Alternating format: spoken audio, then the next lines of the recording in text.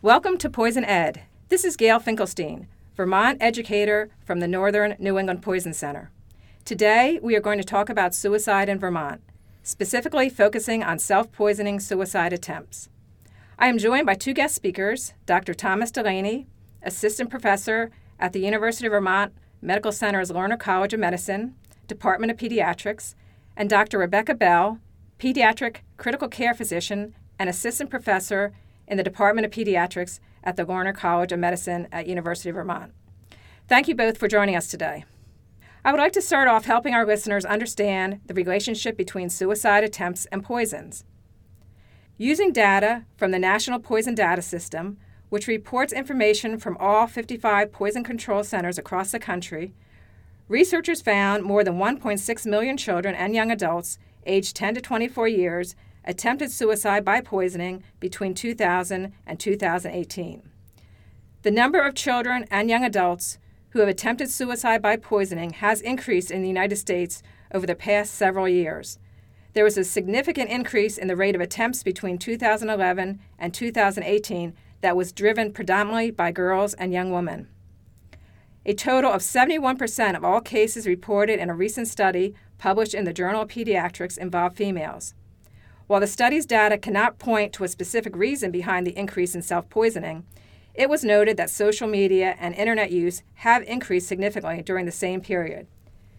The Northern New England Poison Center continues to see high numbers of calls from healthcare providers seeking management consultation, most often related to self-harm attempts. We are seeing females more than males attempting suicide. For females, 13 to 19-year-old age category had the highest number of cases, and for males, it was 20 to 39-year-olds. Suspected suicide attempt remains a significant concern, accounting for 14% of exposures this past year from Vermont. Dr. Delaney, what recent trends in the Vermont data and U.S. suicide deaths are you seeing? Well, unfortunately, Vermont suicide death rates have been trending in the wrong direction for a long time, with over a 30% increase in the rates since 1999. We use rates of people per 100,000 in order to compare across different states and between states and the U.S. as a whole. Nationally, suicide death rates have also been increasing, and the U.S. in recent years has basically been catching up with Vermont's already higher rates.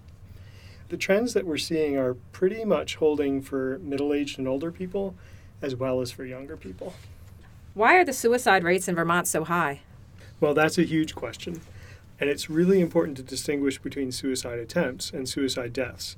And especially important to note that when we're talking about young people who attempt to take their lives, they have about 25 suicide attempts for every death.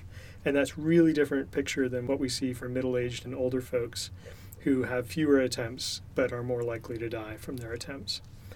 We also have to acknowledge that every person who dies by suicide has their own circumstances, and the causes of the suicide death are often not clear and very complicated. So what's true for a population of people, which is really what I'm talking about, may not be true for the individuals from the population. And when we think about population-level risk factors that are higher in Vermont, we have an older population, so we're one of the oldest states in the U.S. in terms of our mean and median ages. We have a high rate of military participation, so there is this effect where nationally veterans die by suicide at a rate about twice the rest of the adult population. And we do have a lot of veterans in our state. We have high rates of binge drinking, which is also correlated with suicide deaths. We're also a very white state, and interestingly, when we think about different racial groups and suicide risk, white Caucasian people actually have higher rates than some ethnic minorities and racial groups have. So I think that's pretty much the big population level risk factors. The one I left off and that is really notable is the high rates of firearm ownership as well. So there is a correlation between states having higher rates and easier access to firearms and having higher suicide death rates.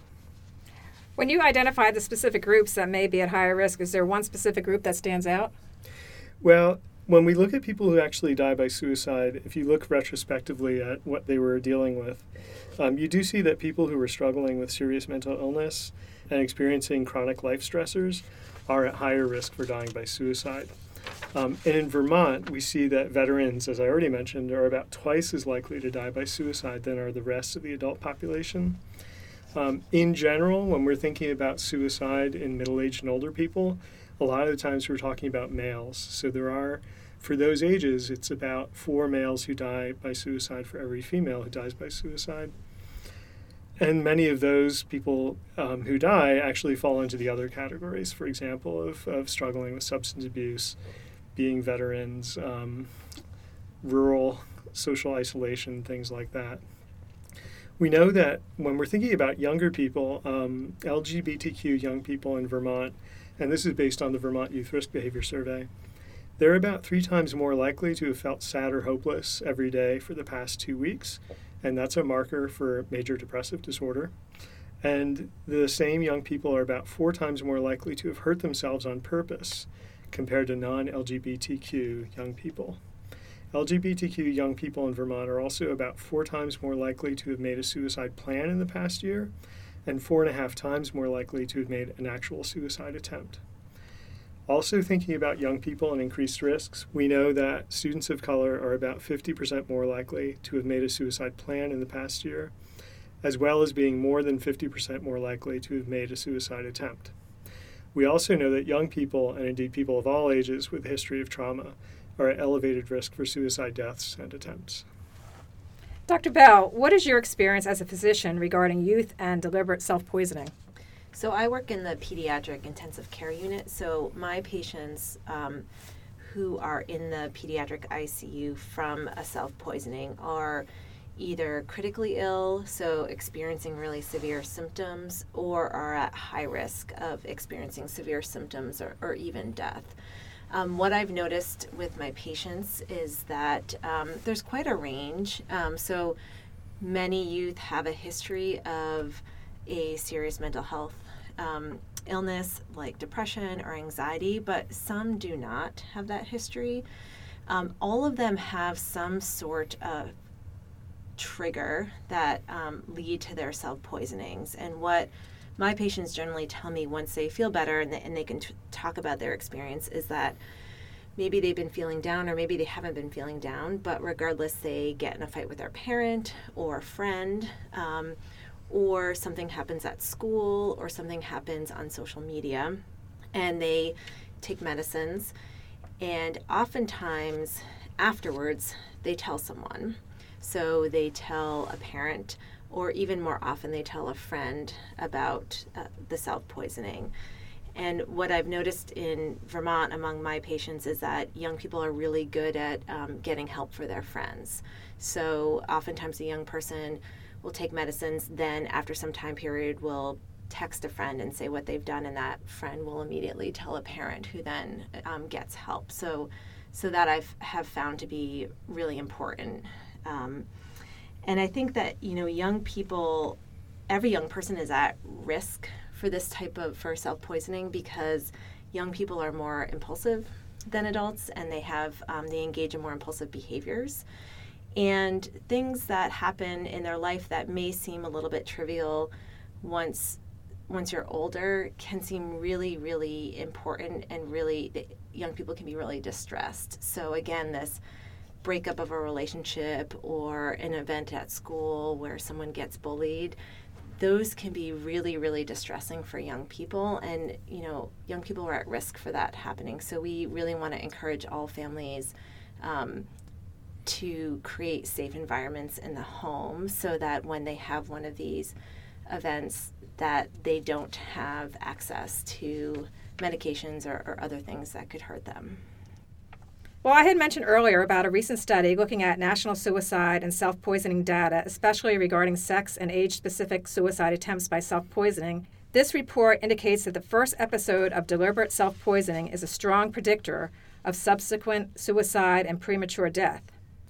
While almost all individuals survive their first hospital presentation for self-poisoning, the risk of subsequent suicide was more than 40-fold higher in these patients than among population-based controls. The highest number of cases nationally poison centers received was in the 13 to 18-year-old age category. For children under 19 years of age, The annual suicide attempts by self-poisoning doubled from 2000 to 2018. Serious outcomes also increased 235%. Overall, suicide attempt rates are increasing in Vermont. The Northern New England Poison Center reported 5,459 suicide attempt cases between 2009 and 2018, with 23 of these resulting in death. Dr. Delaney, why is having Vermont self-poisoning data so important? I think there's a couple of reasons why this is really important data for us to look at. So Vermont can really differ from other parts of the country, and indeed from other parts of New England and the Northeast. We already talked about how we're a little bit different in terms of owning firearms and some other characteristics as well. So having these data is really a way of informing and maybe even developing new prevention programs. So we could think about community education. One thing that I'm really interested in is in provider education. So how do you support healthcare and mental health care providers to maybe do screenings, or how to effectively intervene or make effective referrals to other types of providers when there has been an episode of self-poisoning, intentional self-poisoning. And ideally, we'd want to use the data and different types of public health approaches to get upstream and actually be preventing the suicide attempts in the first place. It's probably also really important that we raise awareness among community members and families and caregivers, because ultimately they're going to be doing a lot of the actual sort of safety steps and a lot of the initial responses when there is a risk of somebody engaging in self-poisoning. Dr. Delaney, what is the difference between risk factors and warning signs? Right. So I think of risk factors as being things that are more static and longer term. So a risk factor could be something like struggling with mental illness, where you were previously diagnosed and it may be better over time, or a little worse over time, but it's just something that's present there for you. I think of warning signs as being much more in the moment, and they might be represented as a specific behavior or specific language. So a sort of classic warning sign is people who already have risk factors present may give away their possessions, for example, or they may verbalize something like, I won't be here next week, or I won't be around much longer. I'd call those warning signs. Okay, and Dr. Bell, what are the clinical impacts on young people who are hospitalized for poisoning suicide attempts? So we have a number of different treatment modalities we can use in the pediatric ICU to help take care of youth who are critically ill from their self-poisoning. So we can support their breathing if needed, sometimes with a ventilator if necessary. We can support their heart, their blood pressure. We can treat arrhythmias, treat seizures, fix electrolyte abnormalities. We've had to put some young people on dialysis. So in the ICU, we have a lot of ways to make young people better. Some medications have antidotes that we can give as well. But these young people are really sick, sometimes for many days, and there's always a risky period where we're not sure if there's going to be long-term effects on their organs. So it can be a pretty tense time in the ICU for the young person, for their family. And then once they've recovered, they will all end up going to an inpatient psychiatric facility where they can get intensive psychiatric care. Then when they are discharged home, there's a plan made between the psychiatric facility, the pediatrician at home, the family, and whatever other therapy and counseling they need when they go home to make a real, again, safe environment for the young person when they leave. Okay, and Dr. Delaney, how is Vermont addressing this problem? Well, Vermont's really ramped up their efforts in recent years, I would say. So as one example, the legislature is supporting the Department of Mental Health to do an initiative called Zero Suicide. So the Department of Mental Health is teaming with the Center for Health and Learning and the Vermont Suicide Prevention Center, and they're working with the designated agency system that is responsible for a lot of the community-based mental health care in the states. And they're doing things like doing a lot of workforce development, so training on suicide-specific treatment modalities. For example, there's one called CAMS, Collaborative Assessment and Management of Suicidality. And there's other aspects of zero suicide as well. And there's a big focus on fixing some of the gaps in the system. So one of the gaps that we've heard about in the past in our state and certainly in other places is handoffs between like people who show up in the emergency department who have suicidal ideation or suicide attempt, and just then making sure that they actually wind up starting to get care once they're out of the emergency department. Certainly making links between inpatient hospitalization and care once those people are discharged that Dr. Bell mentioned. And a lot of education and outreach to mental health providers and community-based providers who weren't necessarily getting a lot of the suicide prevention specific sort of training and opportunities that now they're getting a lot more of. And we know there's some evidence that actually having those trainings makes the mental health care system and probably also healthcare providers be more effective in helping their patients. And Dr. Bell, what are things that all families should be doing in order to keep people from accessing poisons? Well, we tell all families that they should keep medications truly inaccessible to young people, even adolescents. So that means locking up medications. It means when a young person is on a prescription medication, that the parent should be the one who sort of controls that medication and gives the young person the medication. And that helps, one, prevent the young person from taking a bunch of that medication. It also makes sure that they're actually getting it on time when they need it. And one thing families oftentimes underestimate is how serious and dangerous over-the-counter medications can be. So many of the patients that I see in my PICU are there and critically ill from over-the-counter medications. So we often don't think of that as being potentially dangerous, but it can be. So even over-the-counter medications, I would say try not to buy in bulk. And again, I would keep those inaccessible and have the young person ask for them, and you can give it to them in a controlled manner. And the same thing with, of course, the parents' prescription medication. So really all medications should be really inaccessible to the young person. How about in terms of healthcare providers regarding intentional self-poisoning in young people? Do you have any advice? Yeah, I would say all healthcare providers should really think about when they're prescribing a medication about whether there's a young person in the house. So I do see some patients who come in who have taken their parents' medication, for instance. And so if you're a healthcare provider, even if you're treating adults, asking about children in the house is really important, so that if you're prescribing something that can be dangerous in large quantities, that you're providing some counseling on how to keep that medication inaccessible to the young person. Oftentimes I see cases where, say, a healthcare provider is prescribing something to an adult or a young person that they're going to try to see if it helps their symptoms, and then it doesn't really work, and then you've got now this bottle of medications in the home. So I think following up on that, that medication didn't work, why don't you bring that in next time and I can discard that for you, or the family can discard that. So not having a lot of medications sort of hanging around. And then I think counseling families, again, on keeping medications out of reach. And I think it's just really important for families to understand that adolescence it's a difficult time, and stressful things happen. And a lot of times I do see families who come in that are very surprised by the self-poisoning.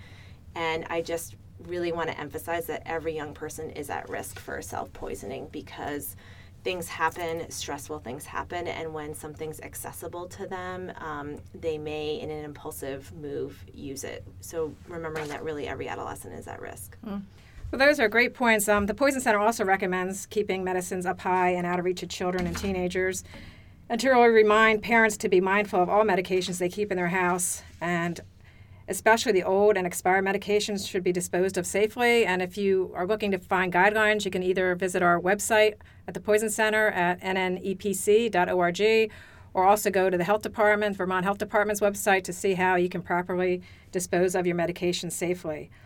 If children are prescribed any medication, they need to be monitored, like Dr. Bell said, closely to ensure it's being used correctly. Patients attempting suicide most often take substances easily available to them, like Dr. Bell had mentioned, especially over-the-counter medications and prescription medications. It's also important to remember that many of the cases we see at our Poison Center and poison centers across the country involve multiple substances. Do either of you have any other prevention strategies or resources you'd like to share with our listeners? Yeah, I think just building off what Dr. Bell just mentioned about adolescence being a tricky time for a lot of people, a piece of universal advice for parents and caregivers is to just check in with your kids. And that doesn't mean necessarily prying. I have 2 teenage girls, and I'm not allowed to pry into their lives at all. But even just checking in and saying, how are you doing? Or how are things at school? I think sometimes parents might be surprised by what they learn from doing that. And Dr. Bell, do you have anything else you want to share? No? Okay. So our focus today has been on youth, but our Poison Center is also seeing an increase in patients attempting suicide in those over 60 years of age involving their own medicines. So some of these medications can be quite dangerous in overdose situations. The Northern New England Poison Center is an integral part of the emergency medical care system and provides fast assistance and necessary assurance to residents and healthcare providers for Maine, New Hampshire, and Vermont. In closing, I would like to remind you that the Poison Center is available 24/7. It's free and confidential to help in poison emergencies or to just answer poison-related questions. You can reach the Poison Center toll-free at 1-800-222-1222. You can text POISON to 85511, or you can chat live at www.nnepc.org. The Poison Center is an important resource available to everyone, and it's right at your fingertips. So I'd really like to again thank Dr. Bell and Dr. Delaney for joining us today and sharing their expertise. Thank you very much. Thank you. Thanks for having us. Thank you for listening to this episode of Poison Ed. If you or someone you know is in crisis, we encourage you to get support by calling the National Suicide Prevention Lifeline at 1-800-273-TALK. That's 1-800-273-8255. You can also get support by text. Send the word HOME, that's HOME, to 741-741 from anywhere in the United States, or text VT for Vermont to the same number, 741-741 for Vermont-specific resources. Thank you.